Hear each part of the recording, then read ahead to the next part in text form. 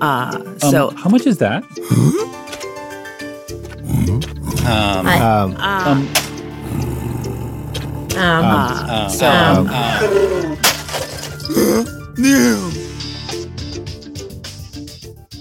And here we are on the Podcast Editor Mastermind Show. We've had some technical difficulties, but we're going to plow right through it anyway. I'm Jennifer Longworth with Bourbon Barrel Podcasting, and next to me today is Brian Ensminger with Top Tier Audio, and below me and invisible is Daniel Abendroth. You can find me at rothmedia.audio. And not joining us this evening is Carrie Caulfield Eric. Is she still at Yaya Podcasting? Yep, as far as I know. So I'm hosting today because I'm the one who brought up the question about closing the sale. Because, you know, the question we get all the time in all the podcasts, how do I find more clients? How do I find more clients? How do I... Okay, so now a potential client comes to you. What do you do with that person? And how do you turn them from potential into actual paying client and get their money? I brought it up this week because, well, I let one get away again. Or did I? Or did I just like, yeah, okay, here, I'll send you the proposal, but I don't actually like close the sale on the first call. So do you feel like you have to close the sale on the first call? Like, is that kind of your go-to? I don't feel like that, but it seems more, if you can, that's better. Well, it's better for me because I suck at follow-up. Ooh. So if I don't close them on the first call, then I have to follow up with them, which I'm terrible at, and then they get away. I guess I don't really feel like I have to close the sale on the initial call. In fact, I don't often really try that. Now, it's possible that my sales process and my sales cycle is a bit too long, but I don't necessarily want people who are going to be swayed to make a knee-jerk decision. I want people that have considered things and are committed to this. And that may or may not be the right approach. That's my perspective. However, I could do with another client or two. So it's possible that I don't have the right perspective. But it used to be that I wouldn't even give them an estimate on the initial call, but I do have a rate sheet. And so I've tried out, giving people estimates on that initial call. And once or twice it's worked. Every so often I get somebody I feel like they're just kind of price fishing to, they don't really want to compare. They just want to take a little bit of your time, do some comparison shopping, and then they'll probably never pull the trigger, or they're looking like, I hate to call them a bottom feeder, but that's what they would be called in the sales world, where they're just looking for the lowest price.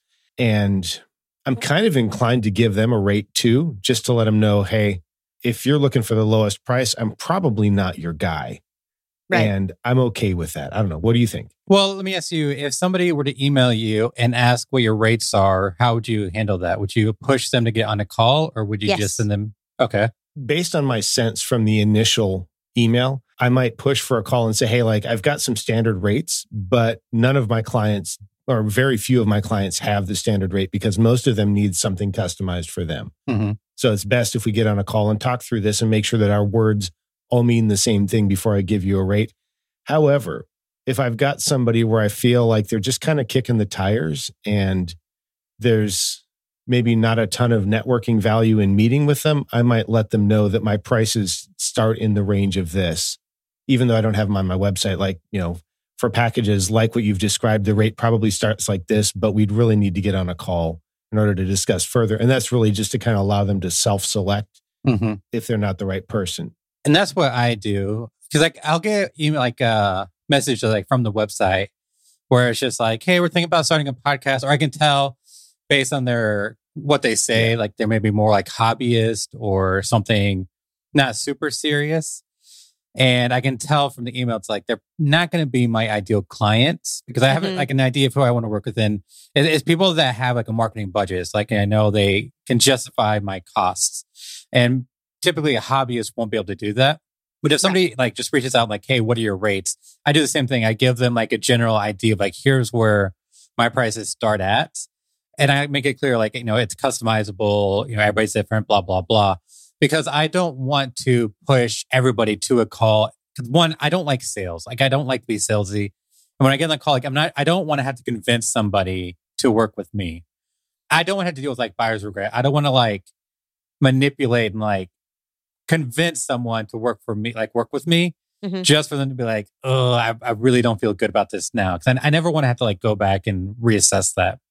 I'll give them my prices right away. So that way, like you said, they can self-select. And that way, if somebody does schedule a call with me, I know that they are more likely to want to work with me. Because I don't want to waste my time and I don't want to waste their time hopping on a call that is likely going to be a lost cause. The other sort of the counterpoint that pops into my mind, and it's the thing that I struggle with, is I think there are some clients out there that could afford me, but might not see the value if I don't have the time to present them with the value and the differentiation. And so that's kind of the tension that I struggle with a little bit. If I was to say, and I'm just going to make up a number, but packages generally start in the range of $500 or $1,000 a month, or whatever that package might be for what they've described. They might look at that and go, wow, that's a lot of money, because they'll blow that through and they'll say, well, that's this much per year. But they've never considered what value might the show bring to them, or what are they getting? Because a lot of times, I think when people initially reach out, they're thinking, okay, I'm not really great at this, and I'd like to get back 1 hour of my time a week. Well, just to kind of make it transparent, if the CEO of a company is worth $500 an hour, and they're the one doing it, and they're not going to hire somebody because it's not worth it to them to hire somebody, like me editing their show saves them more than they would spend on Right. Right.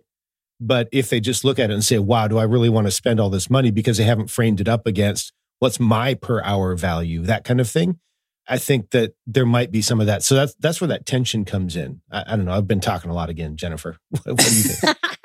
I'm listening. Well, I was just trying to ponder the last few client calls I've had and like evaluate how they went. 2 of them were easy to know what to do with. I don't do those things they were looking for. Yeah. Somebody was looking for live assist and guest booking. And I'm like, I'm an editor. If you need an editor, that's when you talk to me. I don't do those other things. No, thanks. I'll help you find someone. Thanks. And then the other one was, hi, I'm looking for marketing and media placements for my podcast. Okay, I don't do that either, but I know someone who does. So let me get you in contact with her, And then there's the other 2. We'll stretch it out to 5. 2 who are local, who I know through my networks, and they were easy sales. I didn't have to do anything. They were like, yes, I want to sign up, because they know, like, and trust me already. I didn't have to do a sales cycle with them at all. And then the last one found me through being a speaker at Podcast Movement Evolutions, saw me on the speaker list, saw I was Bourbon Barrel from Kentucky. He's from Kentucky, and he called me, and he's a perfect fit for me. I don't know what his budget is. We didn't get to that, but based on what he was telling me about what he does, what his podcast is going to do, yeah, he can afford it. Okay. I'm not that expensive. I'm on the lower end. I'm not the bottom of the barrel. There's still people out there who think I'm expensive, but. Well, I mean, there are people out there that think $5 an episode is expensive. So True. But he can afford me, and I didn't seal the deal. And why not? Or I didn't even do any follow-up. Did I even email him later? I think I did, but I didn't even try to ask what the next steps were or anything like that. And maybe it's because I invested so much money in sales training a couple of years ago that apparently I didn't learn anything. That is just kind of frustrating to me. It's like, well, why can't I do this? But you say you have a long sales cycle or whatever, Brian. What does that look like? I would say long in the sense that I'm not generally a one call and we're done kind of guy. I mean, it's happened. There was one lady where after the first call, she had decided, but she still had a couple other people that she needed to talk to just make herself feel good about me being the right person. But like, I could tell once we got off the call, unless my proposal was way off the mark, she was going to be a done deal. But for the most part, I'm not really looking for a close on that initial call. I'm willing to wait. In fact, I've got one person who I talked to in December when we hopped on the call. He's like, yeah, we've got months of content planned out. We're going to be replacing our current editor because his business has grown and he can't support us anymore. That's going to happen in like March, April, May timeframe.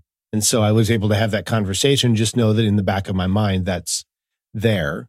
And so, there's a certain part of me that goes, well, now I need to start paying more attention to his social media and that kind of stuff, just to make sure I'm top of mind. However, I'm not expecting him to make a call in December for something that he wants to do in March or April. And I'm also not going to say, well, I can't talk to you unless you're ready to make a decision in the next 2 days or anything like that. I'm willing to leave a couple irons in the fire, I guess, and just see what happens with them. Does that kind of help? I don't have a long sales process in the sense that I don't have, well, this is how I pre-qualify you. This is how I qualify you. This is, I try to do those steps. It's pretty organic with me because I'm not real great with sales structure. Mm-hmm. But, for example, that qualifying, like, are you able to pay? Do you have decision-making capability? Generally, I'm talking to the person who runs the show, so I don't have to worry so much about that. It's not like I'm going, well, I'm talking to the VP, but I need to talk to the president or something like that. But that initial email that says, hey, we can talk, here's where my rates generally start, that can be a form of pre-qualification. Okay. Because if they look at that and go, it's this tension because on the one hand, it's doing them a disservice if we waste our time and there's no way they could ever afford me anyway. But at the same time, that can scare people off. But yeah, there's a certain element of that. Generally, I'll do the needs analysis and we'll talk about some of the value that we can create together. And it's nothing fancy, right? We just talk about what they're looking for, what I can offer, what that can do for them. And then generally, I like to, unless I'm trying to give them a price on the call, I try to send them an actual proposal. And it's just like a one pager that says, hey, this is what we talked about. This is what that price would look like. Here are some other things I could do. This would look like this. And if the one that we talked about is too much, here's another thing that we could do that might help bring the price more in line with what you're looking for. And generally, I'll have an idea of what kind of budget they can use. I don't ask that necessarily initially, but yeah, I'll have a general idea and then let it go from there. I do kind of struggle, like you mentioned, with the close. And I think part of the thing is I tend to view the close as me trying to get them to hire me. And I don't think that's really the right thing. I think it's really, as I've been thinking about this and preparing for this, I think the close is really where you just go, let's close the door on this. It's either a yes or a no. A no is fine, but it means that neither of us have to continue to invest any mental or physical or financial resources in trying to pursue this.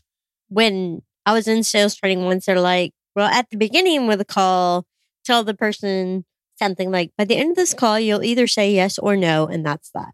Okay. And I never do that.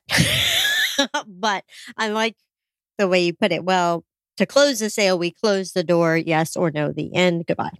And that feels like a lot of pressure to me because then there's this obligation or this kind of dread that, get to the end of the call.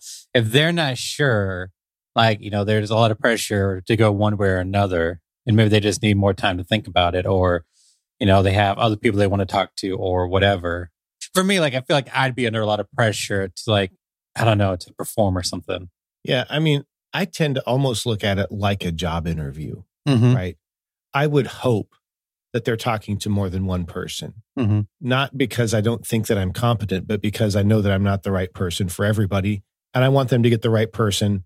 And if I'm not that person, I don't want them to start with me and go, wow, I hate working with him. I'd like to go work with somebody else. I want them to work with somebody they want to in the first place.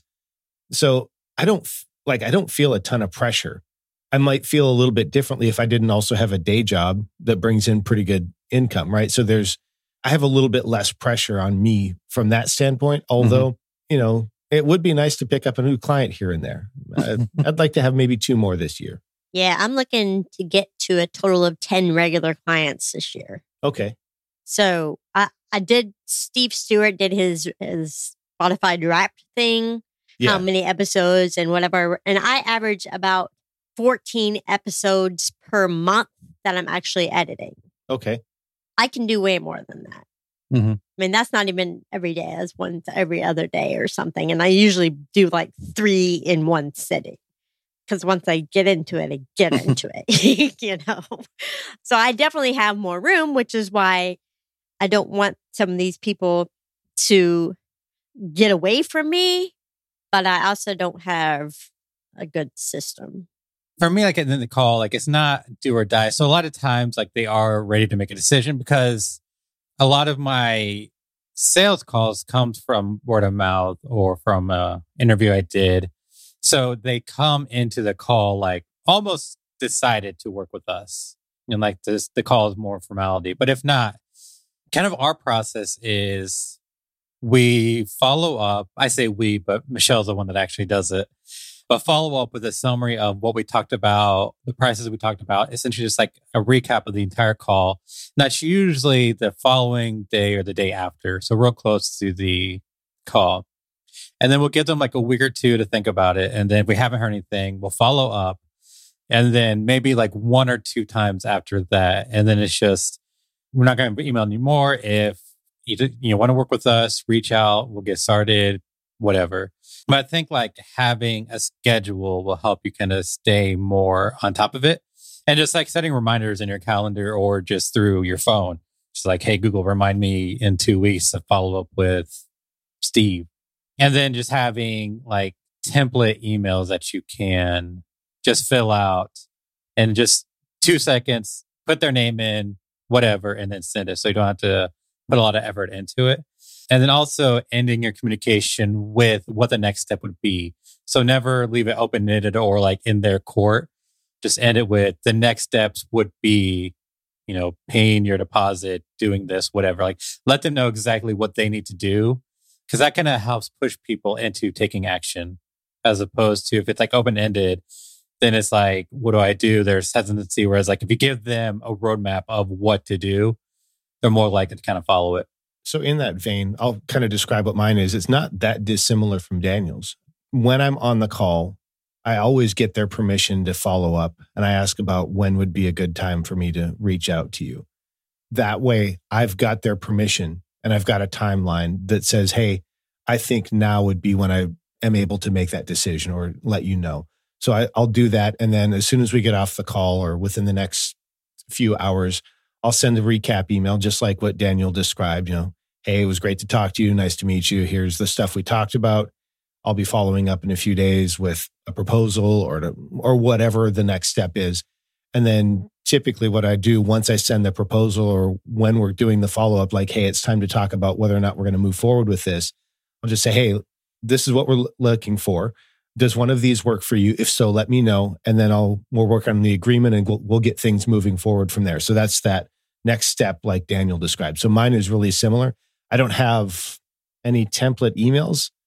I don't recall for sure, but I know that we've got some template Steve and Mark have some template emails in the Podcast Editor Academy, which is at podcasteditoracademy.com. That's not ours, but we did do some advertising for them a couple months ago. So definitely check them out. Nothing coming to us for that, but those are there. And so if I was to develop some of those, I'd probably use some of those template emails to develop my own, put them in my own voice, that kind of thing. I'm not a huge fan of templates. However, if there's something where there's an emotional load that goes with writing the email, whether it's fear or something else, I tend to want to use something that's templatized so that I don't start with a blank page and all the fear that goes with that. I start with something and then I adjust it. By the time I'm done, it probably doesn't resemble the original at all, but it got me going. And that's what I try to do. Yeah, and that's kind of my idea. If Jennifer is having a hard time with the follow-up, just having something that's already made that she can just hit send or whatever. So one of the things I've been working on for 2022, which is now gone, whoops, missed it, trying for 2023 is more email marketing. And I'm working with a Liquidity on putting together a drip campaign.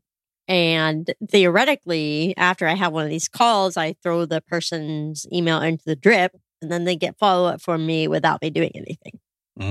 But we're having struggles with the email client not letting us put it together. But yeah, we're getting there. I think the key for that, make sure you're fully compliant with all the spam laws and stuff, because each country is a little bit different, is if you get people who are already on a list and then you're able to just move them over to a special group or a special part of that list that's related to your sales process follow-up, right? So if you had a weekly or a monthly email that's going out, they're already on that list. If you have one, then after you've had a sales call, you just tick the box and says, hey, I have a sales call, and it moves them into that email follow-up process for your sales call. I don't have one of those, but that's a genius idea that somebody should do for me. It's like, okay, I'm getting this one campaign. It's written. It's just not dripping yet. But my business strategist friend, she's like, okay, you got to get an email list together. And she told me that in the end of 2021 and at the end of 2022. And I still don't have an email. I have like one person that I put into HubSpot, and that's it. And they're not even a real potential client. Is it me? Could be somebody I met somewhere who's doing great in their podcasting. Have we talked about email marketing on the show? We have. I think so. A couple of times. I know we talked about it some with the lady that was your business coach for a while. Yeah. That was like 3 years ago, probably. And then I think we talked about it one other time. I was going through some previous episodes on sales, and we've done a lot of them. As I was preparing for this, I didn't listen to them all, but I just went through to see what we had talked about, because we talked with Bonnie about making business sales fabulous. And we did another one about getting over the fear of doing sales. And we did some on finding clients. And like, we've done a lot, but I don't remember doing anything else on email marketing. So if you or someone else you know is an expert on email marketing, you should go to podcasteditormastermind.com/be a guest. Because it'd be really fun to do like an episode where like we sit down with Jennifer and like crank out her plan or something. I'm just throwing it out there. That'd be really cool. It'd be fun to see. You could. Yeah. Then I'd have to like do stuff. Follow Oh, up. no. Oh, no. And get clients and make money. and get clients and make money. Oh, no.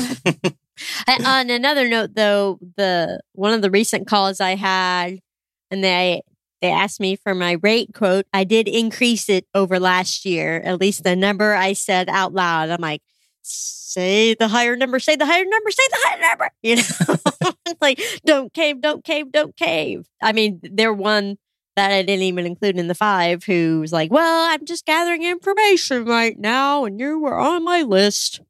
So I never know what to do with those people either. Yeah. In that situation, I think it'd be like, is it okay if I follow up? And you're like, when would be a good time? Or is it okay if I follow up 1 week from now? The getting a rate for my client thing always kind of scares me a little bit, even though I do some white label work. And in my mind, it goes one of two ways. If it's their client and for research purposes, like they're just helping them do the research, I don't necessarily trust that all the information is going to be conveyed. And I would rather have that conversation in person with the person I'm going to work for or work with. If it's a subcontracting deal, I really want to have a nice detailed discussion with them about roles and responsibilities and things like that. Because what I've found, and it's perfectly appropriate, most of the time when people are looking for a subcontractor, they're looking for something where the rate is better than what you would offer an individual client. And that's perfectly appropriate to do. But you need to make sure that they're going to do the client management part of it, or that benefit's no longer there for you, right? If they're going, hey, I've got this marketing client and they want a podcast editor, can you do that? And you're thinking, oh, they'll do all the client management. And then they say, okay, now you handle everything related to the podcast. Well, that's a different discussion, right? Oh, yeah. And that third-party scope creep conversation can get a little bit tricky as well when they start wanting more from you, but it doesn't have to necessarily go through the person that you actually work for. That there can be a lot of tension there. So that has to be really clear. Thankfully, I haven't been in that situation yet, but those are the kinds of conversations I have. I think with these, there were 2 of them similar to this. One of them, I think, might have been the potential host for the company's podcast, but he had to tell the higher ups at the company how much it would cost. Mm-hmm. And sometimes with those, I'm like, well, it comes back to follow up, how I'm terrible at follow up. We did the podcast editor mastermind workshop thingy with Steve and Mark. It ended up just being Mark at Podcast Movement. And I think that came back around on my little grid of how to run a business. What do you need to do better? Follow up, email marketing. So from what Daniel was saying of how he and Michelle and you too, Brian, send the summary email. That's a good idea. I usually just send a, hey, it was great to talk to you. I'll be sending you the proposal. It'll probably go to your spam. Thanks.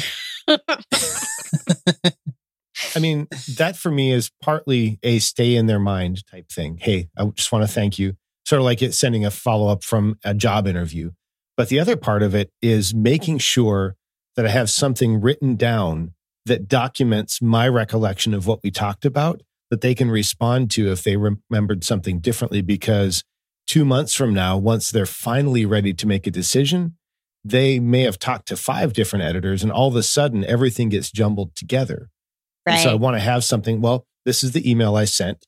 This is what we talked about. I'm glad to have a conversation about whatever it is that you think you remembered, but the rate that I gave you was based on this. And I think that's appropriate to do, right? Because memories are fickle and Google remembers. One of the things I wanted to kind of touch on though, because it's popped up in my head like 3 or 4 times while we've been talking. We're talking about closing, but I think the recurring theme that I hear is fear. The fear of saying my rates out loud and picking the higher rate. So for a while, I had my rates published on my website so that I couldn't not offer that rate. Because I knew that given the opportunity, I would start every conversation with a potential client negotiating against myself until I got myself to the lowest price and then allow them to go lower from there, right? So I'm just wondering, like, as you guys think about your businesses and specifically like getting new clients, what does fear play a role in what you do or don't do? Not so much anymore. I know early on it definitely did. And I did the same thing to where I would negotiate against myself before ever giving a price to my client or like to the potential client. Whereas now, I think it also helps that I have a partner to where I can't, because there are times when like I'll kind of do that and I'll give a lower price. And after the call, she's like, hey, I didn't like that. And it's just like, no, you're right.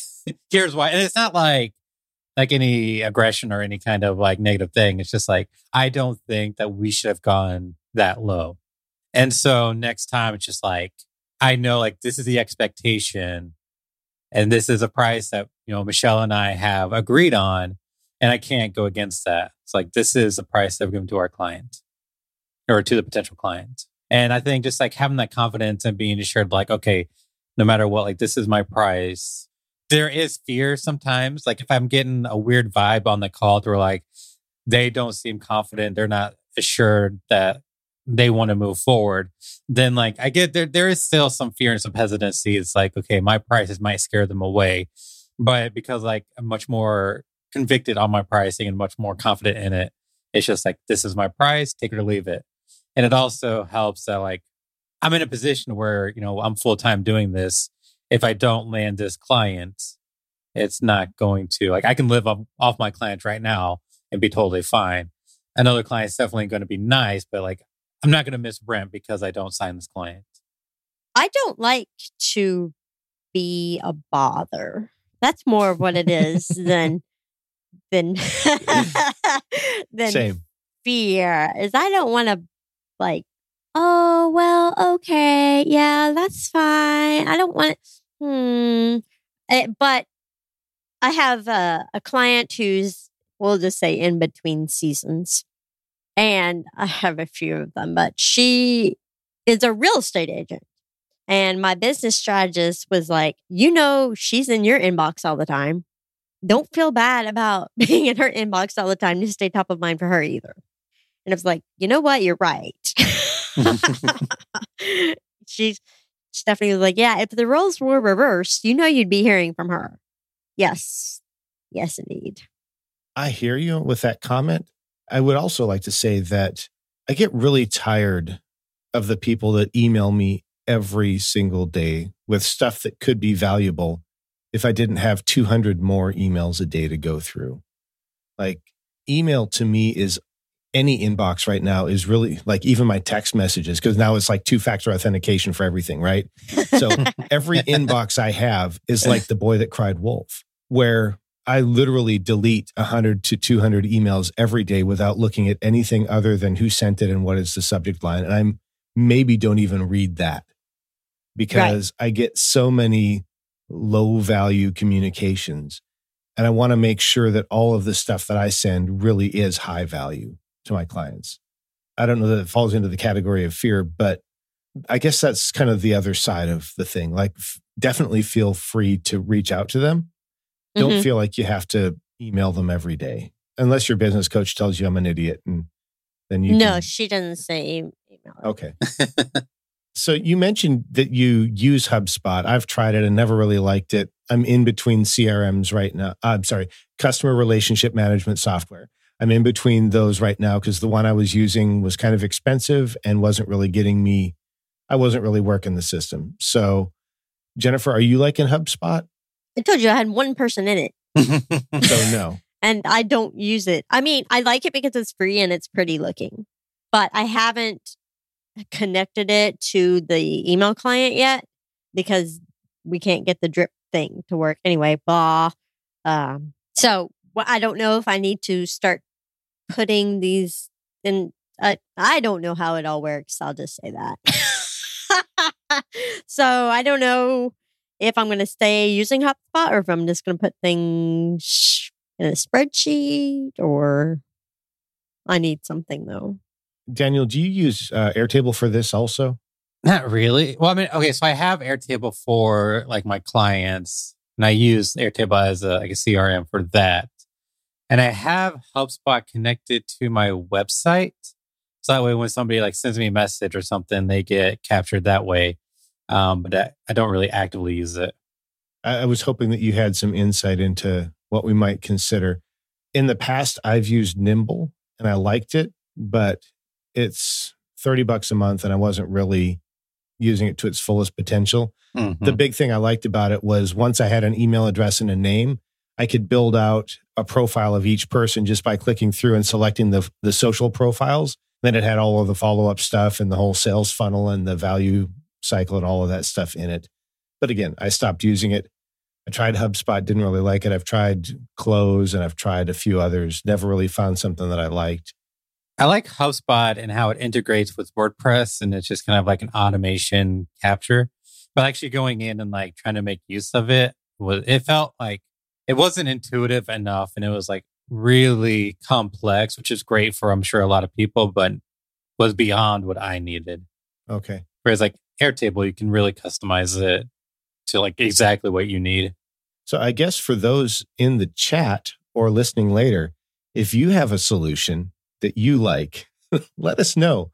We might be interested in checking it out because at least for me, I do need something. I just need something that either I need something or I need someone. And at this point, I don't think my business is big enough to delegate sales or really much of anything. So what are you looking for? Like, what is a process that you want to get out of it? So like Jennifer mentioned, a place to capture people, ideally some kind of simplified sales process with some email templates, some way to classify whether or not there's any activity going on. It'd be great if it integrated with an email marketing solution like MailChimp or SendFox or whatever, like just something. I know that all of that feature set is out there. I've just never really found something that I liked. Partly, I mean, it does need to look pretty because I'm a Mac user. And so I'm kind of that's me. And it just has to be dead simple to use, like almost so simple that you can't screw it up, because I spend enough time managing the operational systems of my business. I don't have a lot of time to really invest into managing a CRM. Mm-hmm. And free would be great, although I do like companies that don't go out of business. So there's a little tension there. Yeah, I'm with you there. Well, HubSpot's been around a long time. So yeah, they have. I mean, this is their loss leader, right? This is basically one of their lead gen things. That's kind of the next step toward the $7 thing with an upsell to 2 one-time only offers, followed by another at one time. Oh, wait. Sorry. Different company. Well, if I do my homework like I'm supposed to and put these business cards into a CRM and actually do it, and I find something better, I'll let you know. That would be great. I think you should also let us know if you actually do your homework, though. Well, I brag on myself. I'm an ambassador for our local chamber of commerce now. So I'll be going to ribbon cuttings and events and doing all these things and meeting all these people. And those are the people I should be capturing when they meet them and stuff. So you're trying to capture every person you meet or only people that are pod curious? It's hard to tell if they're pod curious at first. Okay. But I have people come to our local meetups who are pod curious who you wouldn't necessarily have known that about them. But there they are. I'm like, oh, hey, welcome. And some of them turn into podcasters and some of them just keep coming because we're cool. As you mentioned that, I was thinking about all the people that I reached out to after PodFest, and almost nothing came of that, in the sense that most of them never even reached out back. And I think it's because everybody does it. So one of the things I continue to try and think of is, how can I make my interactions surprisingly good, right? Unexpectedly good. Not the happy birthday, I noticed you're one of my 6,000 friends on Facebook that also had a birthday today, but also not the creepy, so congratulations that your daughter-in-law is having a baby that I don't even know him, right? That there's a fine line there between unexpected and creepy. But I'm kind of getting tired of the whole, I met you at a marketing thing or at a podcasting thing, and now I'm obligated to follow up with you, and we're both going to ignore each other until we find a reason to exploit each other. Do either of you have any ideas for that? I don't follow up with people. Okay.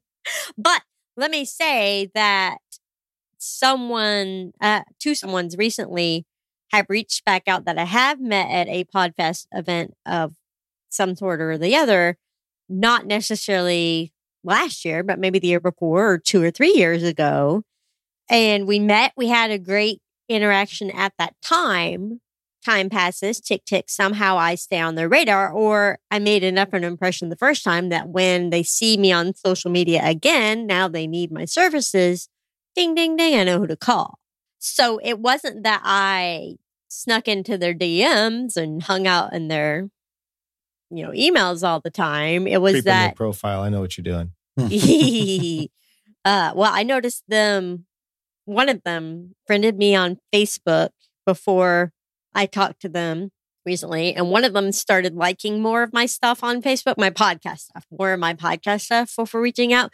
So something triggered in them to follow me again, or for the first time or whatever.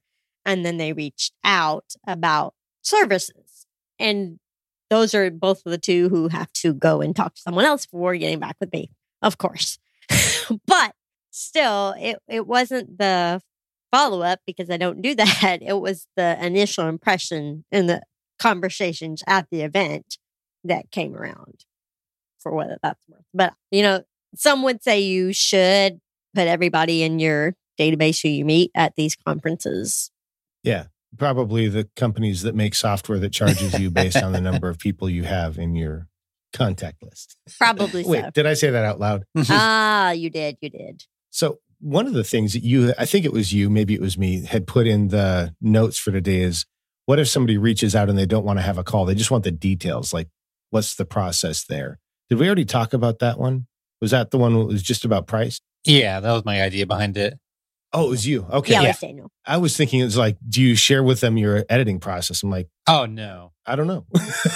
Oh, I always tell the process. But if they don't want to have a call, would you still tell them what the process is? If they don't want to have a call, we don't talk. Okay. I don't give them here's how to edit a podcast, but I will give them kind of a detailed rundown of what my services include. So it's post-production, cleanup, EQ, make you sound like an expert, blah, blah, blah, uploading, scheduling.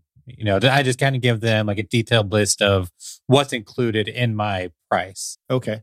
Which I think kind of going back to what you're saying, Brian, you don't want them to see this big number and be like, oh my God, that doesn't seem worth it.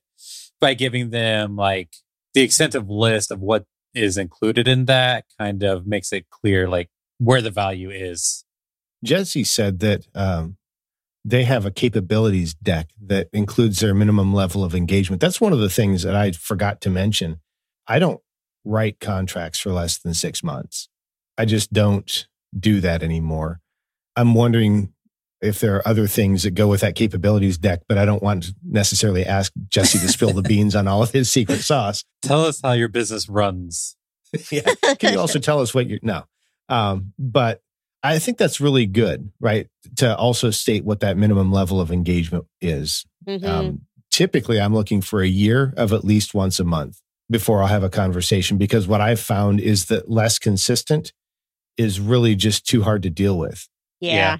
The value for me in terms of workload balance doesn't offset the cost to them. Like there's no real good sweet spot once you get below that, because you just can't plan for it. I've even thought about taking once a month off the table. I don't know if I'll do that or not, because some people do that. But man, if they all fall on the first of the month and they all get them to you the week before, that could be a really tough editing process. I have one who's very sporadic right now, but most of mine are 2 to 4 times a month. Okay. Yeah. Most of mine are as well. And I do have also a couple that are on pause that should be coming back shortly. We'll see if they do. I think one of the other questions that was in the notes was, do you close the sale if they're excited to get started, but you're not confident that they're ready? Daniel, what were your thoughts on that one? Currently, I'm working on launching 2 clients who are early in their business.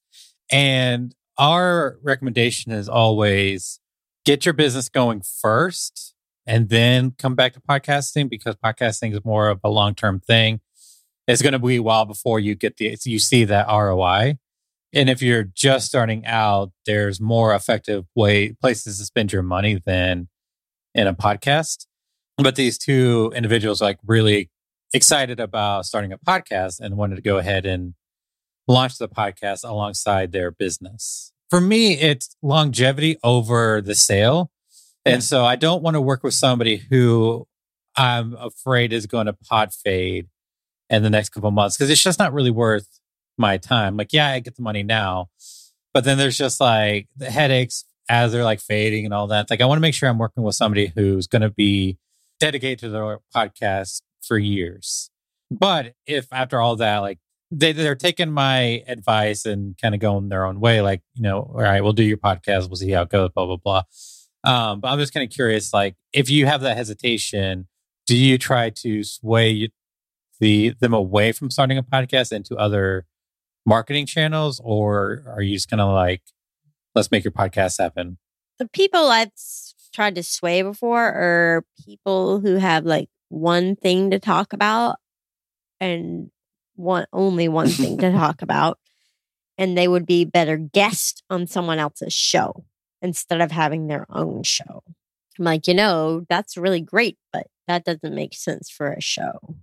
Yeah. So I would say that I generally try to do something similar to what you've described in terms of like, if you're just starting your business, that's a lot. Trying to launch a show at the same time is not really doing yourself or your business any favors. Mm-hmm. And I did take a client probably 2 years ago that I told her, hey, I think you need to do this other thing first. She was very adamant that she needed a podcast. She wanted to do a podcast. I shared with her my rate and she had some sticker shock about that, but she very much wanted to go forward. And I was like, well, I mean, I can help you get the show launched. I'll help support you everywhere I can. We got halfway through the launch process and she disappeared. Mm-hmm. I mean, yes, I got paid the deposit, but I feel kind of like a total loser because not only did all of the work go into that up to that point, and I was compensated reasonably well for the work that I did. It's not like terrible, but she didn't get any of the value out of it. Mm-hmm. And so I think, I mean, I haven't had that situation happen since, but I would almost be inclined to decline the work and just say, I'll be happy to work with you, but I don't think you're ready. And if you really want to go forward, I think you need to find somebody else. Or we need to talk about something that's going to be significantly more expensive for you, where I take on a much more significant part of the workload, where really all you're doing is planning content, recording and sending stuff, and everything else has to be handled by somebody else because there's a lot that goes into it. And especially when you're learning and building a business at the same time, it's like, how do you do that? It's so much. Yeah, you need like a few hours a week, especially at the beginning when it's still new and you're still not, you don't have like the skill to like do it quickly. And so like the research, recording, like it's a few hours a week. And if you're starting a business and like if you're working a full-time job and trying to start a business on the side, like you're stretching yourself really thin. One thing I did want to bring up, Jesse responded that his minimum engagement is minimum monthly spend, not length of time. So that's good to know. That's smart. I think there's that whole filter thing there. I did want to go back to getting emails and all right, now I'm forgetting like what we're talking about. 1 million emails a day. Is that the one? Possibly. Oh, or it's like, no. So it's like you have like all these people in your CRM, like that you've gotten the email addresses, the information that you've gathered from conferences or whatever, and trying to like reach out to them, but not be creepy about it. I don't have like, I'm not doing anything, but I don't reach out to people.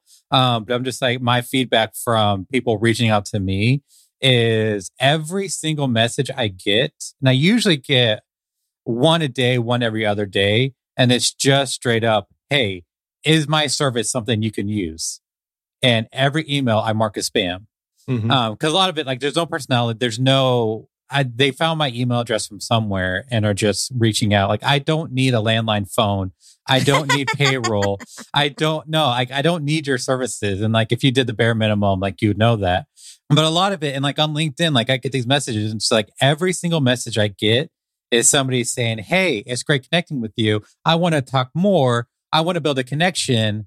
Do you want my service? And it's all like this false connection with the agenda of getting me to buy something. And what's really lost is like actual genuine connections. And I think like if there's somebody like maybe you don't get anything now, but just like building connections with people of different backgrounds and just like actually having a genuine connection, not based on what you can get out of it. And so if there is somebody you want to reach out to, like you don't need to like sell them service, just being like, hey, I saw you posted this article. I thought that was really cool. Like, here are my thoughts about that article you posted. Or like, here's just like my thoughts without any kind of expectation of getting anything in return. And then like down the line, maybe they start a podcast, whatever. Maybe they know somebody, or maybe you just made a friend and that's enough. But how do you close the sale if you just made a friend, man? That's a good question because I have someone like that right now. We're becoming great friends. And hey, that's awesome. We need more Hey, friends in our that's awesome. lives. And maybe nothing comes of it. And then you just have a friend. Indeed. So are we ready for the Poddex question of the day? We are Yes. ready. Daniel, number from 1 to 5. 2. 1, 2. Who are your heroes in real life? Real life. Yeah, that's going to be a tough one. If you're listening or later or you're watching now, you can definitely join the chat and let us know who are your heroes in real life. I don't know about hero, but there are Hero so or many. somebody you admire. I was going to go with somebody I look up to quite a bit, and that would be Steve, because we talk about him all the time, and I want to be popular like him. And also, he just is so incredibly generous. Oh my goodness. And is in a position to help us without looking for anything in return most of the time. Like he can truly just be generous. I feel like he's a real world example of what I was just saying. Because he's somebody that's just like, hey, like if you're ever in St. Louis, like hit me up, we'll go for coffee. Or like, hey, is there anything I can do for you? He has nothing that I can buy from him. I guess like the Academy, but like there's nothing that he can sell me that I would want. But he's still like 100% like willing to give or just be there. I think probably Carrie, because she's somebody who we all started it as editors, and like I've continued that. Like I'm fortunate enough to be full time, but she has like gone like way beyond just an editor, and is like a real staple in podcasting. You know, with like all the groups that she started, like all the empowerment for women and minorities, but as well as just like some of the projects that she gets to work on. And like, it's like she's able to kind of like create that life, and like the kind of career path is really admirable. Well, I'm going to go with somebody you don't know. But I've mentioned her, Stephanie Spires. She's my business strategist friend. And she's a mom of 5 who was on the school board for quite a few years. So she's had a public facing career, I guess, but she's a self-employed business strategist as well. And she just kicks butt, and she leads our Central Kentucky Women's Entrepreneur Working Woman, whatever it's called now, meetup group once a month. And she's just pretty awesome. And she tries to keep me on track. Does she have a podcast yet? Not yet. She's been to the meetup. She's one of the Podcurious people who's come to the meetup before, but at that time she didn't know which direction she would go with the podcast. Like, well, I know too many things. I could talk about foster care system. I could talk about public education. I could talk about business strategy. Well, I don't know what I would talk about on a podcast. So yeah, I would think now, since she's a business strategist, that might be a good topic. I mean, just, if you wanted to pitch that to her. If she doesn't want a Kentucky-based editor, I know of one two in Tennessee. 2 in Tennessee, right. I mean, Daniel's in Memphis, so that's really toward the border, but we'll give him credit. Technically, we like to say we're in the state of Memphis and not associated with Tennessee, but... Oh, okay. Gotcha. I see. But if she wanted to be a guest on the show and get, her feet wet in podcasting... Yeah, she might be a great guest if she has anything to offer our audience. Mm-hmm. So I should tell her to go to podcasteditormastermind.com/be a guest. Absolutely. And all she has to do is fill out that form. We'll get a notification and we'll get a episode set up. Here we go. And that goes for anybody out there who's watching or listening now. If you are an expert in something and you feel like you have something to share with podcast editors, or if you're an editor yourself and are struggling with something and want the help of, some people who know a little bit about what they're doing, we would love to have you and help you. Just go to podcasteditorsmastermind.com/be a guest. All right. Thanks everyone for joining us live and recording in podcast version. Again, I'm Jennifer Longworth with Bourbon Barrel Podcasting. You can find me on socials as Bourbon Barrel Podcasting or at bourbonbarrelpodcasting.com. Next to me has been Brian Ensminger. You can find me at toptieraudio.com or on several of the socials at Top Tier Audio. I'm not super creative, so you can find me there. Probably not going to find much activity on Instagram, but I am there. So yeah, yay for me. And the invisible co-host of tonight is me, Daniel Abendroth. And you can reach out and contact me at rothmedia.audio. And not appearing in tonight's episode was Carrie Caulfield Eric at yayapodcasting.com. Thank you. Bye.